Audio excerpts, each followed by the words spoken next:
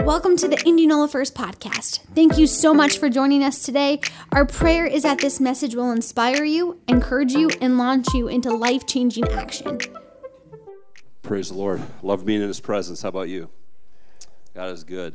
God is so good. Well, we have a special guest here today. We have a few of them, and I'm so thrilled to have Bev Calloway in the room today. So, Bev, could you stand and wave a little bit?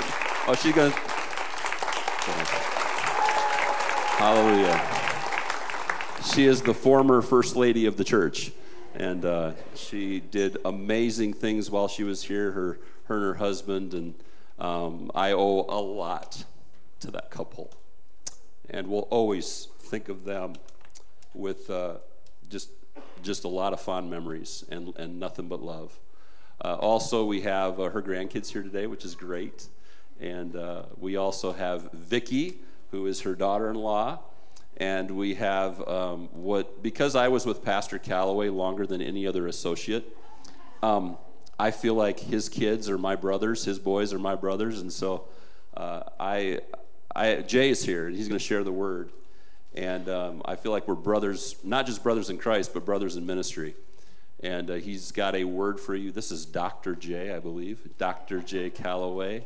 He has gone all the way in education and is just an awesome speaker. But more than that, he's got a passion for God that I love to be around. You know how you just like to be around certain people because they infect you with what they have? That doesn't sound good during a pandemic season, does it? I want to be infected with the Holy Spirit and with the passion of Christ and with that unction. That's an old word, that unction. And whenever I'm around Jay, a lot of you know I'm an ideation guy. I have ideas all over the place. But when I get out around Jay, my ideation just goes through the roof, and I almost have to take a break for a little bit. It's just awesome to have him here. So give him a really big, warm welcome as he comes and shares the Word of God with you this morning.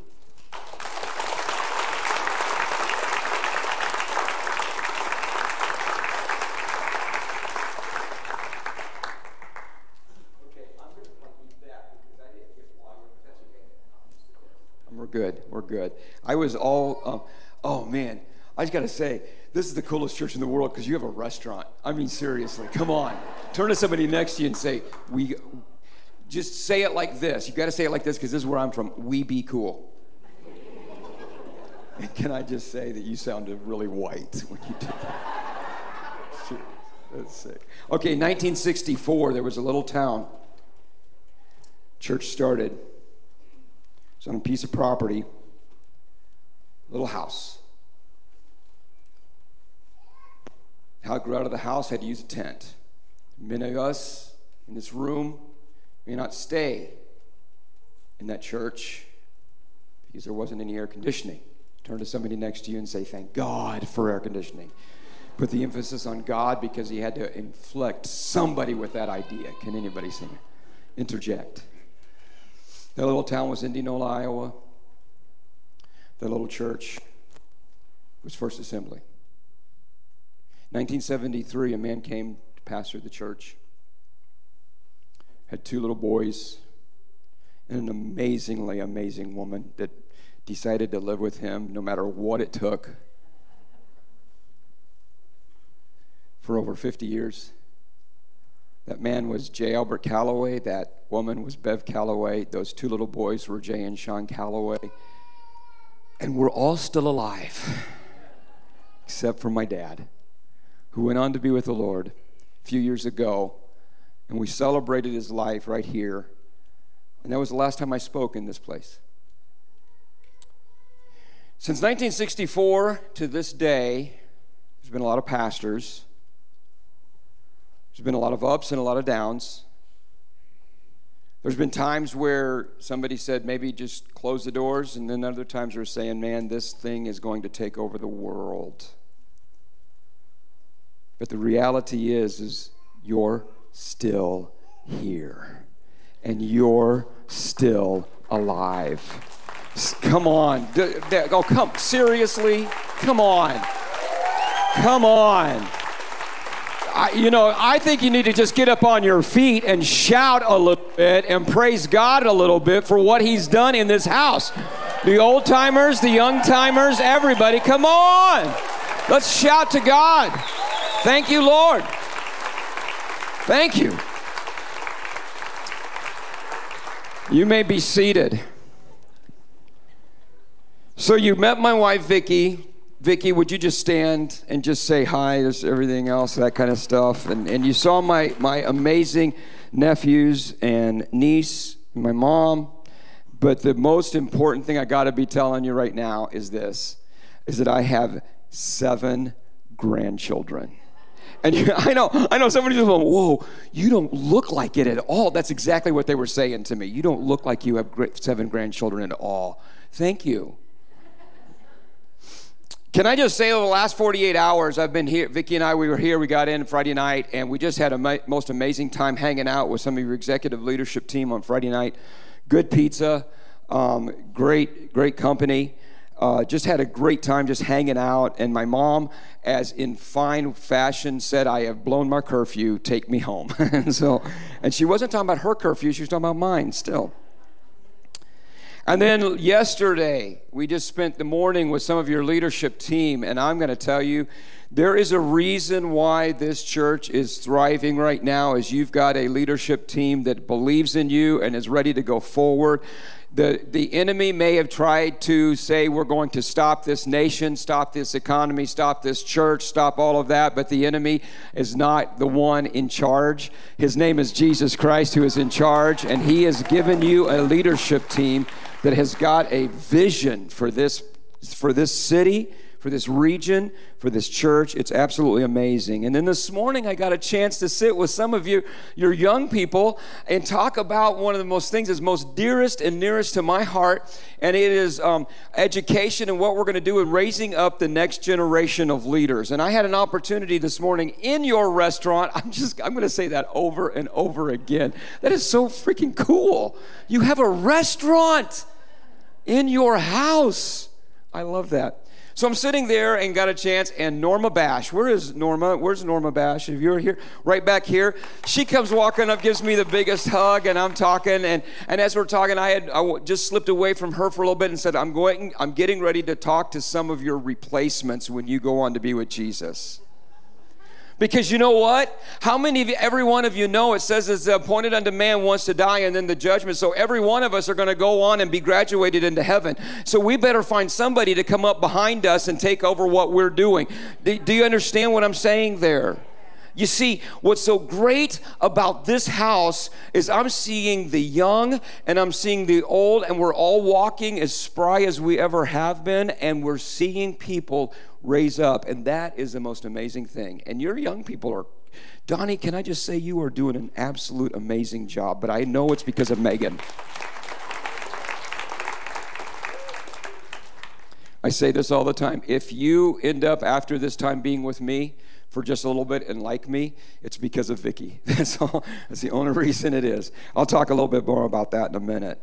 But we were just talking with the young people this morning, and we have a passion to raise up the next generation of leaders, the next generation of a new breed of education we have. We have partnered with Evangel University, and we actually have an Evangel physical campus that we went and had approved, and it is accredited even in the state of Indiana. And all scholarships that you can possibly get, all financial aid, everything you can get and attend right there in Hammond. And then we just raise up leaders that are going to go and make a difference for the King of Kings and the Lord of Lords. It's absolutely amazing. Got a chance to share with a little bit of that with them. And if you weren't able to be with us, or you maybe have some young people or someone just kind of looking around what you need to do, just find us afterwards. We'll just give you a quick card, and you can get information that way and all of this kind of stuff. I have 3 words for you that I started out with the leadership team. And how many of your Bibles say yes? If you don't, say oops. See, some of you are lying through your teeth. If you don't have your Bible, that's okay. We'll talk about it in just a minute. But if you have your Bibles, get them out and turn to Luke, the 10th chapter. Luke chapter 10. And I want to give you 3 words that I gave to the leadership yesterday morning. And if you can, you write them down, put them in your phone. But these are 3 words that are crucial to our future, to our going forward. And that is faith. Say this with me, faith. Number 2 is favor. Say favor. And number 3, future. Say future. Very good. Thank you. You guys are quick. You're quicker than my people. No, I'm kidding. If you're listening to me, watching. So I just want you to know that God is still the God of faith, and that we are still a people of faith. I don't know if your faith has been shaken over the last few weeks, months, years. Circumstances have happened wherever you're at, but there is a God of faith. He has faith to move mountains. He has faith to take care of there is faith that you can have that will take care of everything. In fact, the Bible says that if a mountain is standing before you, you can turn that mountain into a molehill. That's literally the Bible, that the faith will turn our mountains. Anybody have a mountain in this room? You have a mountain right now, right in front of you. Just lift up your hand right now that you're saying, I need it conquered, I need it moved, whatever the case. Lift up your hand right now. Can I just say this with me? I have faith to move mountains. I have faith to make my mountains into molehills. And I can take it from there because you just step on molehills. Can anybody say amen? Okay. But then you have faith. Now, I want to just tell you a real quick story. I have not started preaching yet, in case some of you are wondering. So, probably, I don't even know, 6 years ago, coming up on 6 years ago, my daughter was married to a young man, and it was a very difficult marriage. And she was living with us. They were working on it. They were getting everything together, and it was seeming like maybe there was hope for the marriage. And on May the 1st, his father comes to me and says, have you seen or heard from my son-in-law? It was Michael. And I said, no, I didn't know anything. I mean, they weren't living together at the time. Tori was living with us, and at that moment in time, he said, well, he didn't show up for work yesterday. He works at the same place his father did, and we just could not figure out exactly where he was at. And for the next 41 days, we couldn't figure out where he was at. It became a massive search. The 41st day, they had a lost tip in the middle of all the phone calls that came of a little pond outside of a house that was where his best friend lived, and seeming to be remembered that someone heard a big splash in the middle of the night, and sure enough, that was ended up being my son-in-law in his car, and they found him in the bottom of a pond, and he had died. And my daughter was left at the age of 23, I believe it is, with 2 little 2-year-old twin girls. They were 1 at the time. My wife, if I correct myself, it's because my wife has given me signals from the front row to make sure I'm accurate. She's my fact checker. No fake news here. Can anybody say amen? And so her life was a shambles. We go for the darkness of losing a husband at 23, difficult marriage already, just all these kinds of stuff, living with us, and we're thinking, okay, what does the future at all look like? Well, about a year later, my daughter walks into the room and says, I just want you to know, Mom and Dad, that God is beginning to move in my life. I feel the freedom. I feel things beginning to happen. And God's told me that He has somebody prepared for me. And I've got them living with me, and I'm saying, praise God, I hope he has a job. I was on faith with that one, you know what I'm saying? Remember, faith to move mountains. 2 twin-year-old girls in my house. I'm grandpa. I'm not dad. I want them out. I mean, And so all of a sudden, she says, God has said that he is preparing somebody for me. And I said, hallelujah. And then she says the next words, but when it happens, it will happen fast. And I said, get behind me, Satan. Because all of a sudden, within 2 weeks, they met. With a week later, he was calling me saying, is it okay if I talk with your daughter, on an idea of getting, of pushing this forward? Within a month, they were exclusively dating. Within 2 months, they were. He was asking her to marry him, and less than 6 months later, they were married. And he is the most incredible. He is my worship leader on staff right now. I can tell you that if you are walking through a difficult time, you have faith, because he is a faith that moves mountains, turns mountains to molehills, and he will restore and reconcile everything that the enemy has tried to destroy in your life. So fast forward now, and they've been married, it'll be 6 years coming up in, or 5 years, 5 years in, there's the fact checker again, she helps me out.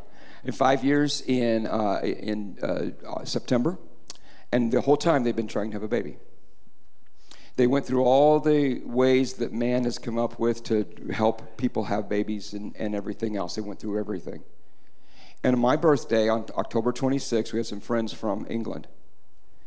They were in, and we've been in ministry together with them for many years. And as Tori was getting up to leave, she was getting ready to leave because she was having a doctor's appointment the next morning to check to take the next step in getting pregnant. And immediately, the young lady that was our friend from England stood up and says, "I'm supposed to pray over you." And she did, and the power of God just fell. That faith to move mountains fell amazingly. 3 days later, we get the report that there was no way at all she would ever be able to be pregnant. Scar tissue and things that had happened throughout the other pregnancies and everything else made it impossible, except for the medical team will never say impossible because God exists. So they say, when their impossible says 1 chance in a million. That was on that day. The young man that was with us, the man that was with us from England, comes down that morning that we received the word that our daughter would never be able to have a baby again. And she says, and he begins to sing a song that he had written in his sleep. He woke up with this song that he had written that morning. And it was simply the one line that I know was there was, "He is a God that changes things." And we just kept doing it. He goes up to our kitchen door where there's a little chalkboard thing that Vicky had made to write things on there and decorate with. He wipes that whole thing off and then just puts on there, "He is the God that changes things." That line is still on that little chalkboard to this day. Fast forward now to the beginning of this year, January 1st. My daughter's sitting there, Tori, and our whole family sitting there. We have a tradition of New Year's Eve or New Year's Day lunch or dinner, and so we're eating dinner. And everybody was kind of wishing that Tori would just go home because she was a little testy. She was a little irritated and irritating. Her mom goes over to the kitchen and simply just says this, "I wonder if she's pregnant." But doesn't say anything because some of us in this room that have really struggled to have a baby, that's really struggled to have children, knows how devastating that can sound or how defeating that can be when you sit back and somebody asks you, "When are you going to have kids? Isn't it about time to have kids?" Or, "Are you pregnant?" And so we just kind of kept quiet, and Vicky just kept that to herself and pondered it in her heart and was just praying. On the way home, Jonathan, her husband, says, "Babe, you're a little irritated right now with what's going on and everything. I think we need to go by Walgreens and get a pregnancy test." Now, what kind of a husband would say that? I mean, he's not too bright. I love him. He leads the worship. He's anointed. He brings heaven down, but it's not too bright on saying that. She gets it home. It's positive. She says, "I don't think that's accurate. Let me go get 15 more. She buys the dollar store ones. She buys the CVS ones. She buys the Walgreens ones. She buys the AstraZeneca, the Johnson & Johnson. She buys every one she can buy. 15, 17 tests later, Jonathan looks at her and says, "Honey, I think you might be pregnant. Let's go to the doctor." On 3 weeks later, Jonathan walks in with a t-shirt in my house as we have just finished church in our home with a t-shirt that says, "Baby Daddy, we're pregnant." I'm telling you, he has faith to move mountains. He has faith to open up wombs if you just claim it. favor. There's faith and there's favor. Can I just say that in this house, there is favor from the King of Kings? Turn to somebody next to you and say, you are a child of the Most High God.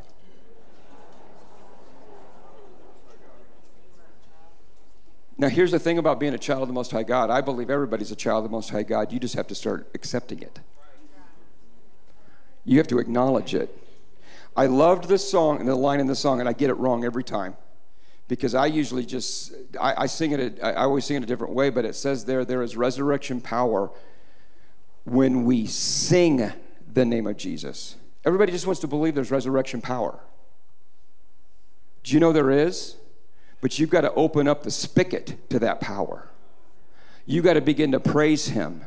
You got to begin to cry out to him. You need to get on the Bible says that every knee will bow and every tongue will confess that Jesus Christ is Lord. The difference is when you do it on this side, there's favor.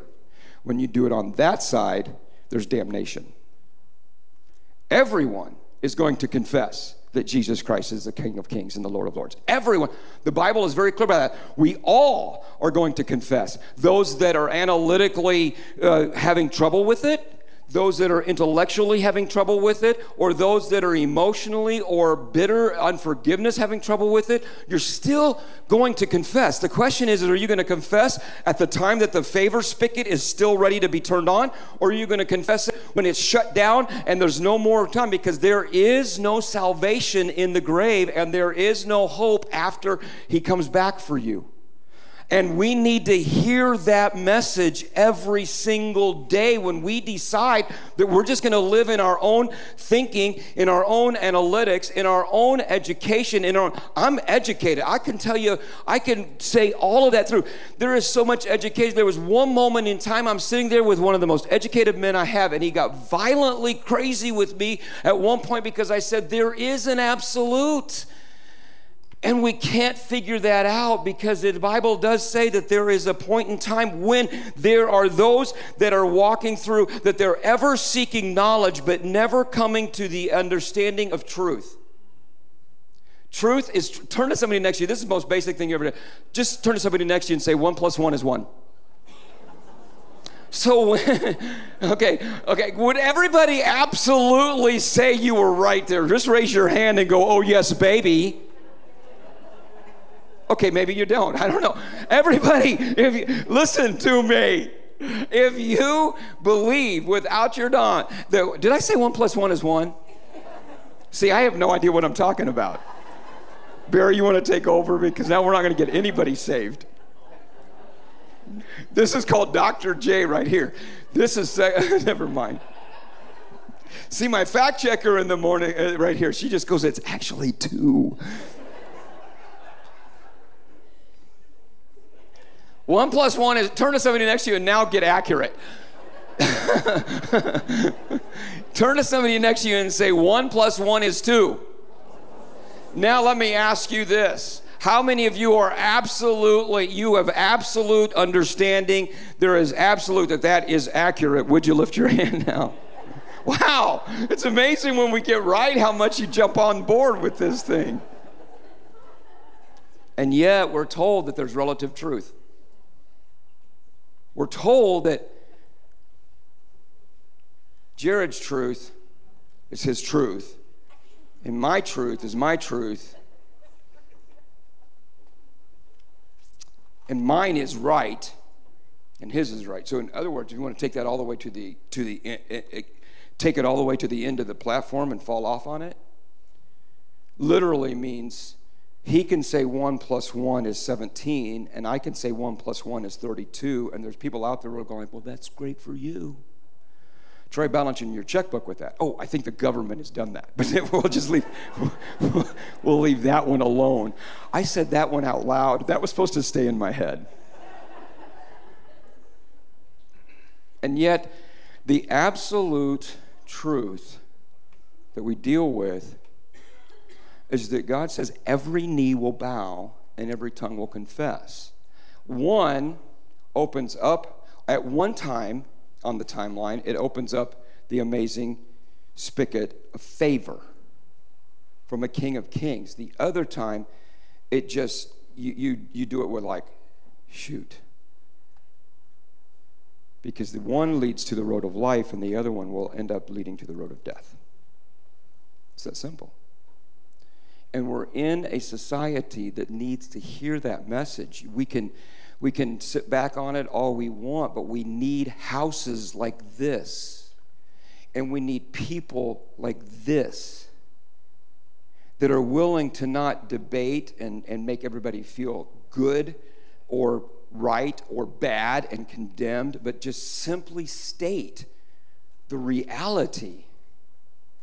1 + 1 is 2, and every knee that bows on this side of the grave receives favor.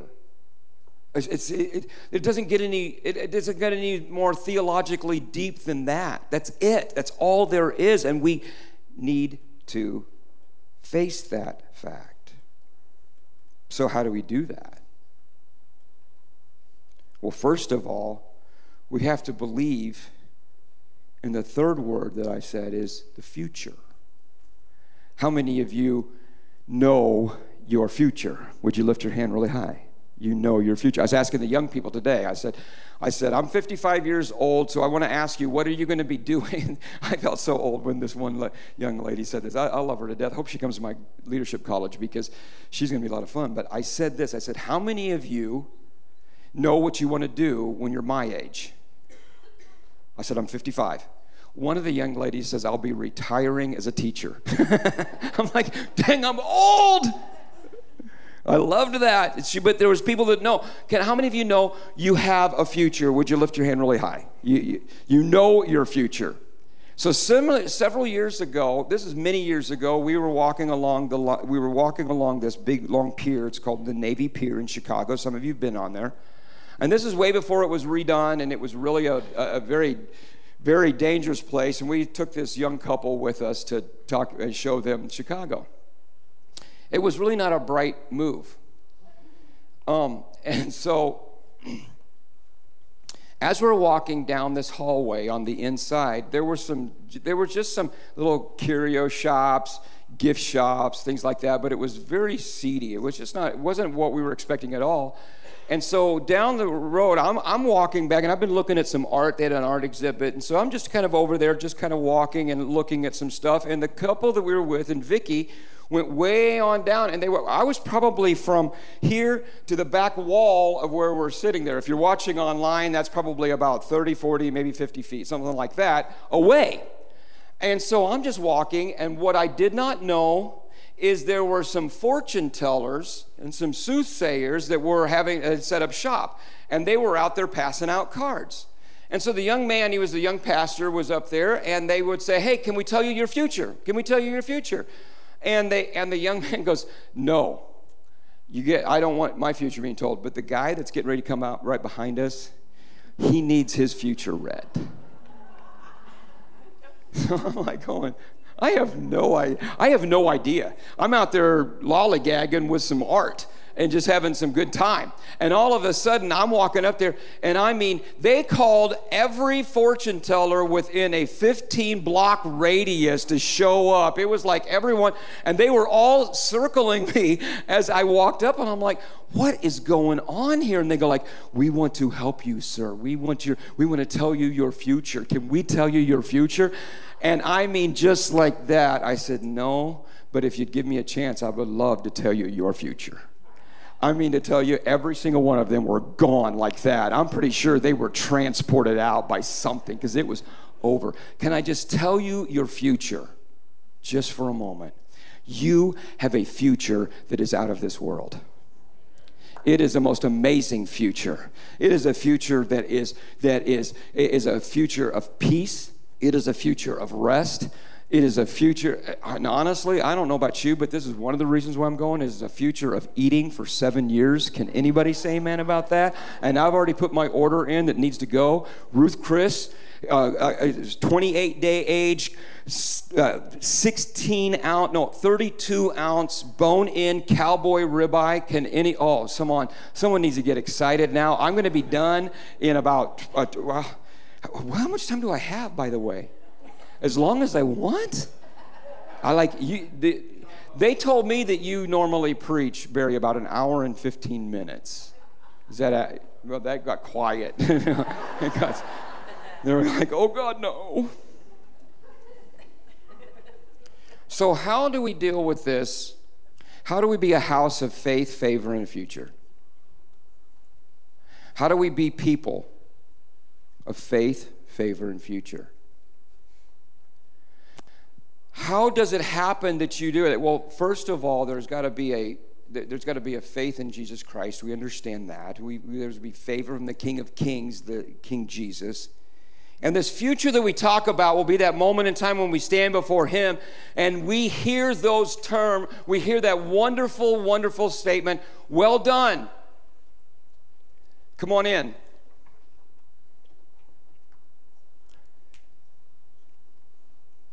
So how does that happen?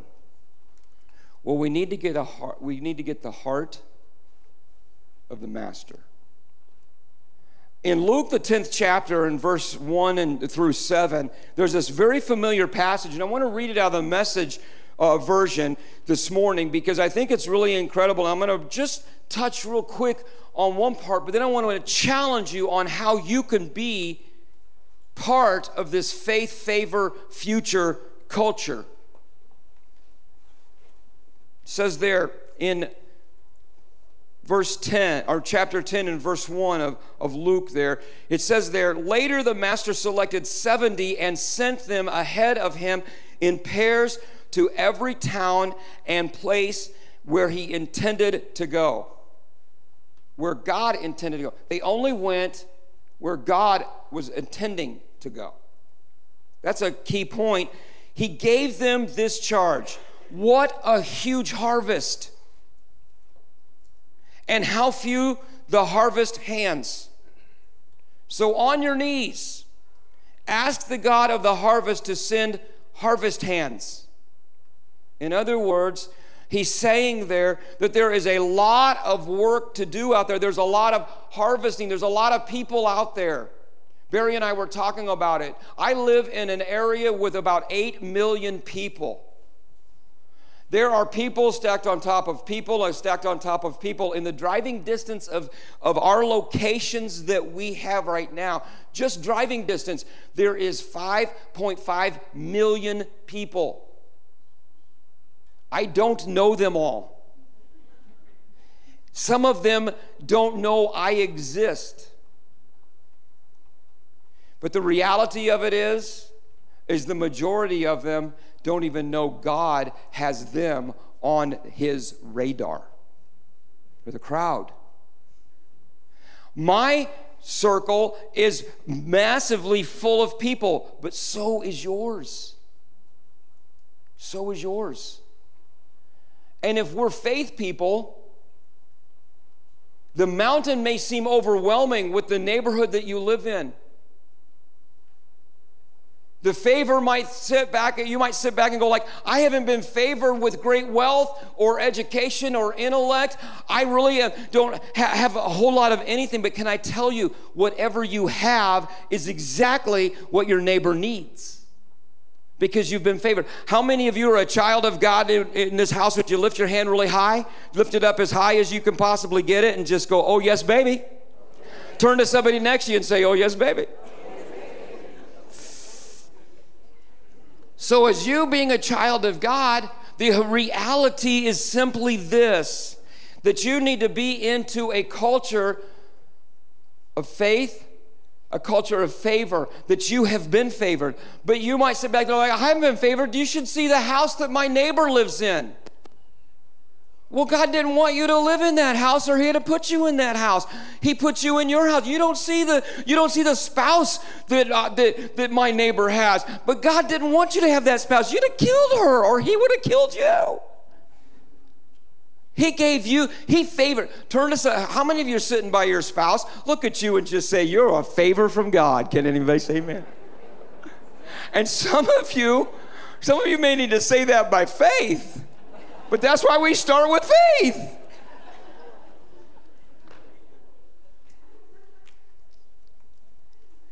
Because we have this reality that there is a future And the future that we have is going to be shut down and locked out in possibly a few moments from here.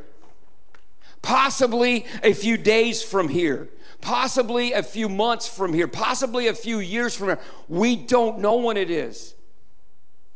And the reality is if we're going to really understand and be future people, we're going to be people of the future. How do we move past this pandemic?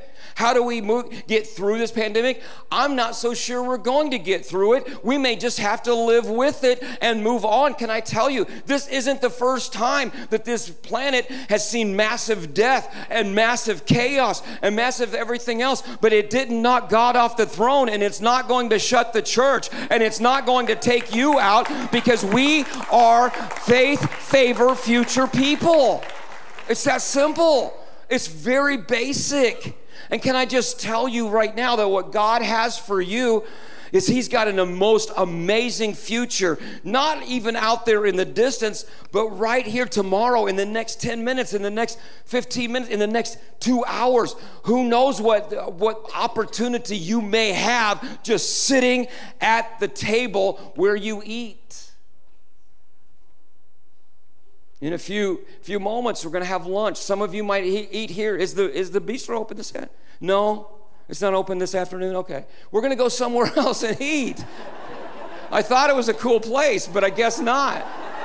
You got all these people here. All you got to do is tell them, I'll give you a 10% discount and let them eat. You'll take care of your budget right like that. Holy cow. I'm just here to serve. I'm just here to help.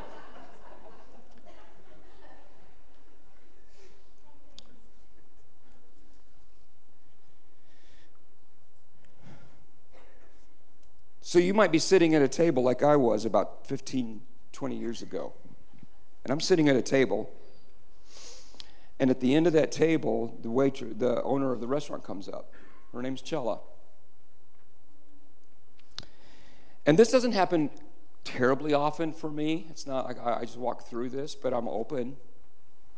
I have a future. And all of a sudden, drop in my heart, tell Chella it's going to be okay.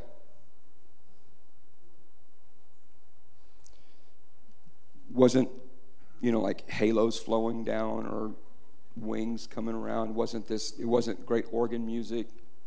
Barry wasn't singing in the background. There wasn't anything going on in that. It was simply, tell Chella it's going to be okay. So I just walked over, and I'm sitting there, and she comes up and says, Pastor Jay, it's good to see you. And I said, it's good to see you, Chella. I didn't say anything. And I'm thinking, she's going to think I'm a whack job telling her it's going to be okay. So she goes away, and we were friends, and we always took a lot of people in there.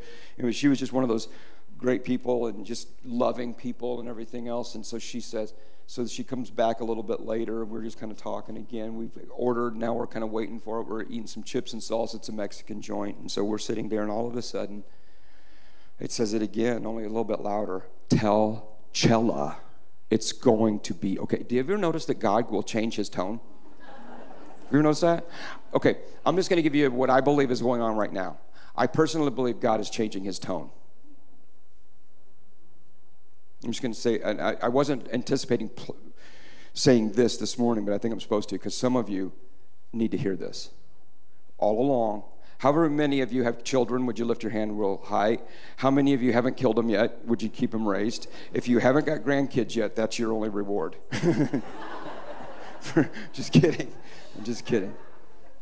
How many of you have looked at your kids and you walk in their room, and you're in your hazmat suit, you're everything else, and you just look at them and just say, you need to clean up your room.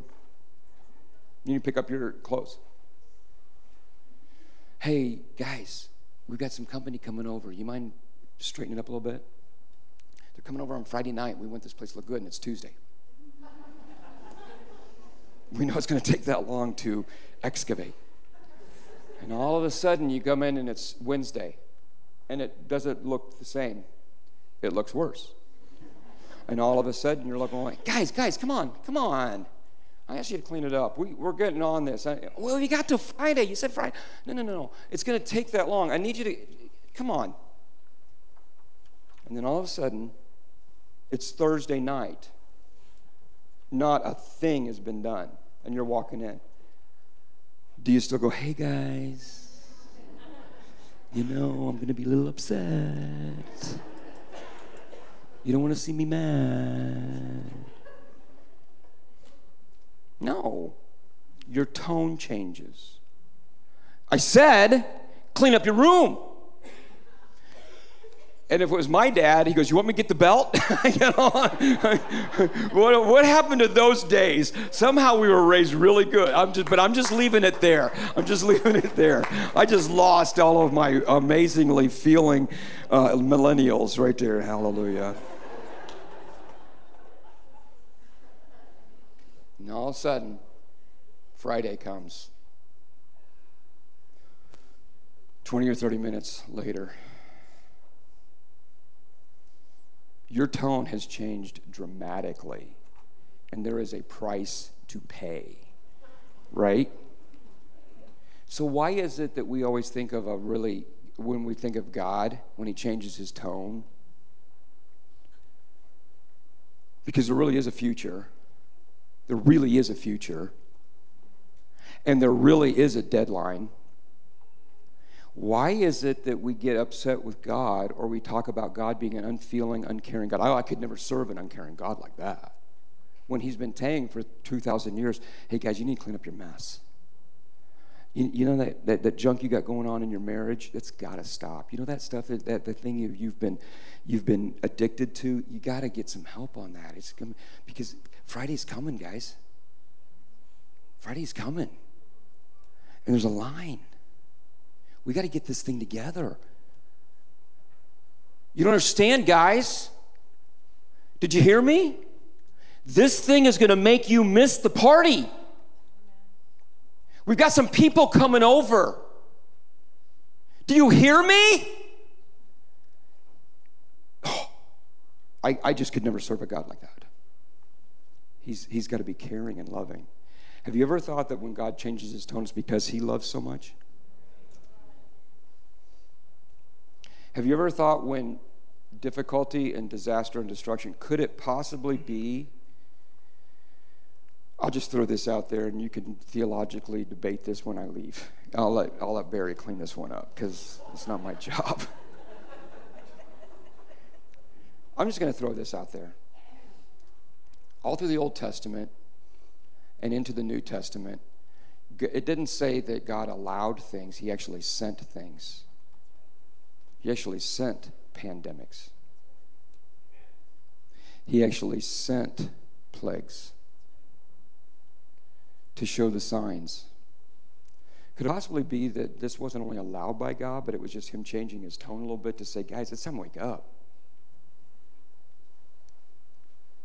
Just a thought. Just a thought. So, how do we become people that are going to fall on our knees, be harvest hands? How do we be people that realize that there is a deadline on a future and that there is favor from the King of Kings, that we really are a child of God? My kids right now, I love them all my heart, and I've sat down to them and I said, listen, guys, just so you know that by the time I die, I'm going to be abundantly wealthy and there's going to be a great fortune for you. I tell them that all the time. I do. They don't care because it's my faith. Can anybody turn to somebody next to you and go like, man, there's some faith. But I told them this. I've already written in my will, if you're not living for God and if you're not going to advance his kingdom, you don't get a dime. You get nothing. I've already written it in. They already know. Because I'm not going to spend my entire life building what God has put in my heart to build, only to let my children squander it.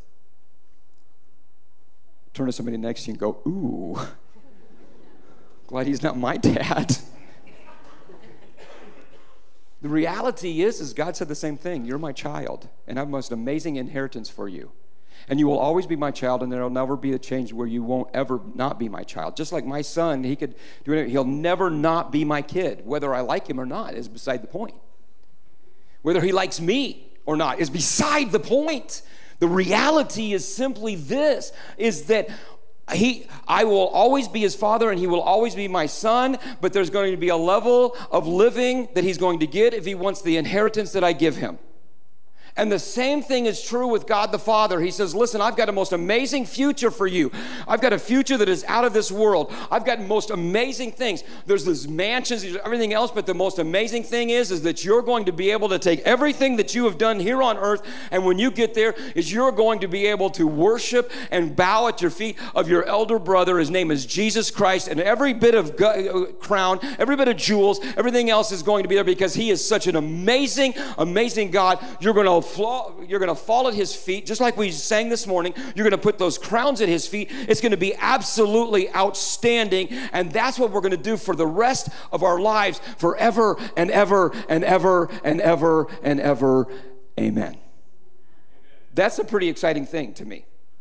That's a future that's out of this world. And he says, that's what I've got for you, and that's the inheritance, and it's right there for you. You just gotta live it. You just gotta do it. He says, if not, you'll still be my child, but you won't get the inheritance. So how does that happen? Well, there's got to be a faithfulness. There's got to be an access to the favor. And here's the line at the very end. He says, here's how you are harvesters. Here's how you do this. Here's how we go out and allow the tone of God to move into our lives as this. We find it in verses 5 and 6 of Luke 10. It says there, when you enter a home, greet the family, peace, if you gather. Remember, it's going to the place where God's called them to go. They're going into a town, going into a community, going somewhere to where the harvest, where there's a lot of people. It says, but it goes on there and it says, stay in one home, taking your meals there. For a worker deserves 3 square meals. A worker deserves 3 square meals. Don't move from house to house looking for the best cook in town. How many of you, I was going to ask you, how many of you live with the best cook in town? I'm not going to ask that question because that could get dangerous and Pastor Barry and everybody will be inundated with marriage counseling after that. We won't do that. In other words, how do you become a house of faith, a house of favor, and a house with a future? It's 2 words: stay planted. Stay planted. It's very simple. Don't be jumping in and out of marriage. Don't be jumping in and out of careers. Don't be jumping in and out of church. Don't be jumping in and out of all of the emotional things we have. Just simply stay planted and just show up every day. It's that simple. God is saying to each one of us today, I have got amazing favor for you. There is a faith that I want to give you, but I want you just to be consistent in it. I don't want you to jump in and out. I don't want you to jump in and out. I want you to keep going over. And now with the internet and now with all the things that we have going on with us and everything else, it's so easy just to go here and go there and get just a conglomeration of everything. Oh, I'll tell you what, I was blown away because I had a lady come to me the other day and I was just so amazed. I like this is awesome. Because she looked at me and she goes, Pastor Jay, I just love you. I said, thank you. She goes, you preach so good. I said, thank you. She goes, I've got you right here. You're right here on Sunday morning. I watch you every Sunday. We're doing church a little bit different. I don't have time to get into it, but she goes, I watch you, and I've got my whole family there watching you together, and you're right here. And then right after you're done, it's Stephen Furtick. Hallelujah! I just love you so much. You're right up here, and I'm like, hallelujah! I beat Stephen Furtick. Can you say amen to that? Oh my gosh! But here's the deal. I don't know how true that is. You're probably looking at me like going, it ain't true at all, Bubba. She just really likes you. I meant to tell you that was my mom that said that, but I forgot that. No, I'm kidding. Kidding. Mom would have said it, Stephen and then Jay, but no, not really. Here's the reality. You need to stay planted. God has called you to a field. And I have a word for this church. I really believe I do when Barry said it. The future of this church is amazingly bright. It's not only amazingly bright, it is out of this world. But to stay planted in a field, you have to feel safe. You have to feel amazingly safe. Many years ago, I was sitting in there and I felt very convicted and compelled that we should change the name of our church. I don't believe that should be for everybody. For us, it just had something to do with how we were doing church. And I was just saying something, and somebody was preaching, and immediately he said one line, and I said, that's the name, and it became The Gate. And within about 5 minutes, God dropped into my heart. I just had immediately the acrostic of what it stood for, and the first one was guard. And I got to be honest, our church hasn't always been the safest place for people. But at this point in time, we made a decision, and I shared this with your leadership team even yesterday. I want to share it with you. And I want you just to bear with me for a little bit, because I believe this is specifically for Indianola First Assembly. This isn't for the church down the street or for everybody else. This is for you. And this is what it was, is that you have a safe house here. You have a safe, amazing leadership here. And you are safe people. And this community is safe because you're here. That you've got praying people in this house that are praying not just for the church and not just for this church, the facility to be filled up or just get through everything and go on further, but that the community. Have you ever thought of praying in the morning, waking up in the morning and just saying, God, would you help us make Indianola a safe place? Could it possibly be that Indianola could be known as the safest place in the United States to live? You know what will happen if that starts happening? People won't start moving here. Guess what that does? They bring them right to your front door to share the favor and the faith and the future of the King of Kings and the Lord of Lords. Why do we need to be people that are planted and stay in the place? Because we don't need to be jumping from place to place. We can't jump from marriage to marriage because then it just takes up too much time. How many of you thank God for a long marriage? Would you lift your hand really high and say amen? How long did it take you to get there? I mean, I've been married to this woman for 37 years. I'll be 37 years. You know how long it took me to get there? 37 years. There's things where we're sitting back there and we're walking through right now that we don't even have to come up with. We don't have to think about. We don't have to do. And the Bible says in the last days they're going to jump in and out of marriage. They're going to jump in and out of careers. They're going to be jumping in and out of everything. They're going to jump out. And can I just tell you, it's time for us to stay planted and just jump in. Can anybody say amen? You've got people that are watching you, looking at you. Your neighbors are watching you. They're looking at you, and they're seeing how you love each other. They're seeing how you go. They're looking, why every Sunday morning do they get in their car and where they're going? And here's what I believe. I believe there's some people in your neighborhoods that are following you. They're looking, going like, why does he get up every Sunday morning and go somewhere? I wonder if he's got a good donut shop. Guess what? You do. It's a restaurant in the church. This is so freaking cool. It just blows me away. Yes. You got a donut truck? Park it here on Sunday mornings. We believe in competition. It's the American way. Come on. He'll love it. Better yet, sell all your donuts to him every Sunday morning for 10% discount. 15. Whoa, 15. Dude. Go with me. It's just 10.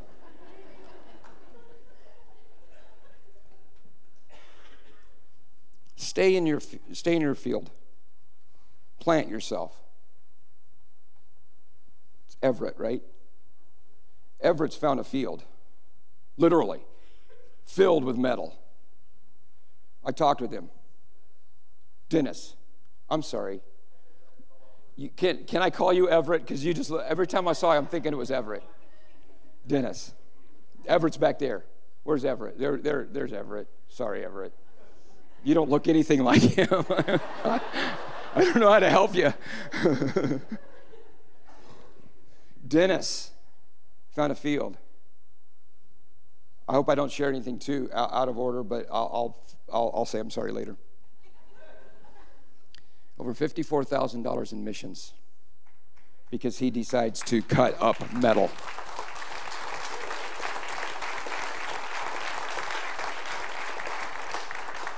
Who knew? He did. But here's what's the biggest thing about Dennis is, he says, my goal is to create 4 teams. 4 teams. Because someday, Dennis is going to need to be replaced.